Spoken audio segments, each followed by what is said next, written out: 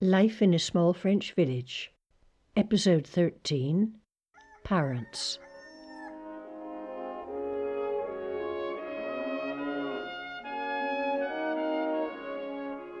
The cornices and elaborate stonework around doors and windows of houses built before World War I show the skills of the craftsmen that created them, as well as the rather utopian belief that such visible beauty would elevate public consciousness and render life more elegant. But 19th century architecture lost favour in the 20th century, and the new villas, particularly those built after World War II, showed that times had indeed changed. Those who had lived in the older houses now wanted to show they were up and coming, members of a new middle class, and they demanded all the visual trappings and new materials that illustrated such a rise in status. Eschewing those older, ecologically sound buildings of stone, chalk and sand, they were drawn to houses in the new developments, those made out of cinder block and cement, decorated with linoleum, the new plastics, the 1980s modern world of fuzzy wallpaper and polystyrene ceilings. These new houses, usually built on a little mound above the garage so they were highly visible, were surrounded by chain-link fences, had sterile lawns but usually no trees, a shrub or two, a barbecue disguised as an ancient well, a few decorative wagon wheels, old wooden carts filled with geraniums, and, of course, there was always a barking dog. Our mayor, rezoning and selling off some of his choice agricultural land so that a new housing development could be built, was certain village life would improve. Of course it didn't, not really. Not many locals could afford the new houses, so many of the new homeowners weren't locals, but those who came from the cities or city suburbs. These incomers had no wish to participate in village life. They wanted to show that they were more sophisticated than local yokels. Nor did they frequent the village cafes. They never shopped locally, preferring large supermarkets and hypermarkets a great distance away. But of course, these new shopping centres also attracted the locals, who saw them as an upmarket alternative to local shops and local produce. The urban influx did augment the diminishing rural population. Small farms were being swallowed up by large industrial agricultural enterprises. Village shops were closing, and many locals were leaving for the cities and the jobs to be found in them. Yes, the small towns and villages did become more accessible through better roads. The newcomers did introduce a more modern way of thinking, but of course television had the same effect. And a more modern way of life was not necessarily a better one. Nor did these incomers, workers, technicians, teachers, participate in village life. They could be seen at garage sales, Christmas fêtes, school meetings, but their friendships were not with locals, but with the others who lived in the developments. People who are like us, one woman said.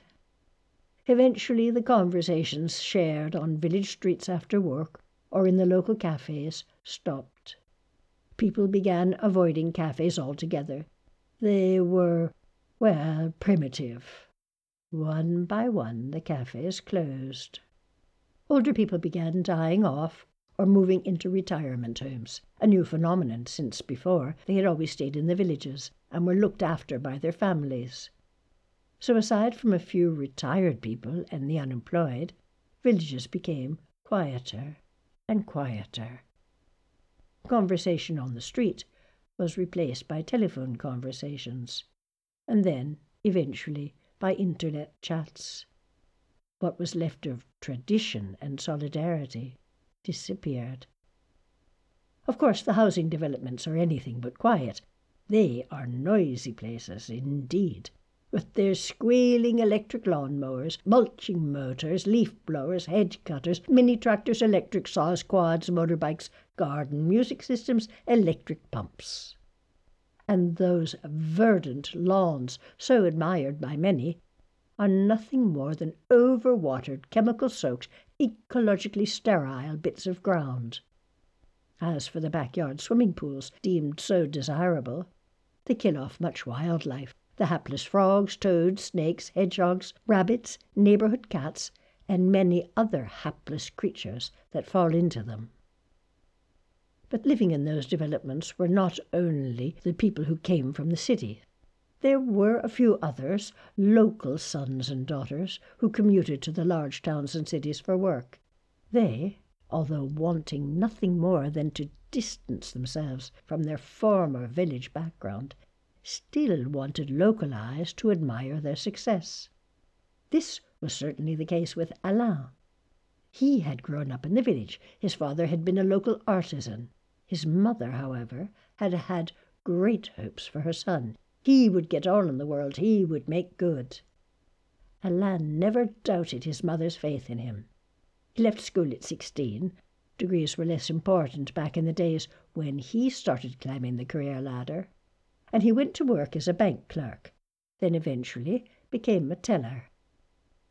A slender man, he cultivated elegance and charm until such attributes became quite natural to him. He married Anne-Marie, a working-class woman who had grown up in a Paris suburb, and she was as ambitious as her husband. Alain, clever and industrious, saw his career progress rapidly. He, his wife, and their 2 children went to live abroad, where he became a bank manager. Returning to France a few years later, he became a financial advisor and came back to this village where he had grown up and bought a house in the housing development. Quite convinced that their children would be quite superior, Alain and Anne-Marie spoilt them. Yet the daughter and son were unremarkable, as selfish and self-centred as such an upbringing made them, obsessed with fashion, with their looks, but never doubting their superiority. Both Alain and Anne-Marie never ceased to praise their talent in art, music, their general brilliance. Every time guests came to the house, they were forced to look at the children's artwork. Life was quite different for 2 village children who really did have talent, but whose parents were uneducated farm workers. One was Marie-Paul's daughter, Nathalie, a quick and charming girl, even-tempered, kindly, and very lovely, a beauty only marred by badly protruding teeth. But her parents weren't going to waste good money on dentists or orthodontists. In her milieu, children were not to be indulged. Natalie took dancing classes with a teacher who worked with the local school, and she was said to show remarkable talent in ballet. She was certainly professional dancer material, insisted the teacher, so much so that she would certainly be accepted for professional training at the very exclusive ballet school of the Paris Opera. There would be grants available. It would be a shame to waste such promise. But Guy, Marie-Paul's husband and Nathalie's father, was an agricultural worker, and he was not pleased at this news. No daughter of his was going to Paris or to ballet school. Who knew what girls got up to in the city? Of course, it wasn't just the idea of big city risk that bothered Nathalie's parents. Having a career as a dancer had no relation to their life. They were people of the earth. What did they know of the ballet, the arts? The word work meant manual work to them. Intellectual work made no sense. It couldn't be seen. There was no transformation of something into something else. It was, in other words, virtual. Wasn't dancing a leisure activity, something you did at a local ball? It was a pleasure. It had an aura of sin about it. Hadn't the church been saying that for centuries? Dancing was putting your body in front of the eyes of others. It was artistic, thus futile. It wasn't productive. It didn't benefit society. Work, on the other hand, was something that made you suffer. It was field work. It was work in the mines. All my arguments, all the arguments of Nathalie's teacher, had no effect on Guy. He simply became more surly and more determined. The other local child with talent was the youngest brother of La Grosse. He, Frédéric, had the voice of an angel, and it was pretty certain he would become a professional singer. His parents, also agricultural workers, certainly weren't opposed to the idea of their son's success. On the contrary, they saw their own glory in Frédéric's stardom, because he would be a pop star like Johnny Hallyday or Eddie Mitchell. What would have been the next logical step was, of course, finding a teacher who would show Frédéric how to use his voice. But uneducated, his parents were unable to see this as necessary. What did training matter? Frédéric could sing at marriages and balls, and he would through his talent succeed. They dreamt of the big new house success would bring, and the rise in status.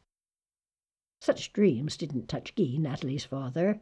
He decided Natalie would now leave school and go find work in the new supermarket that had just opened in a neighbouring town.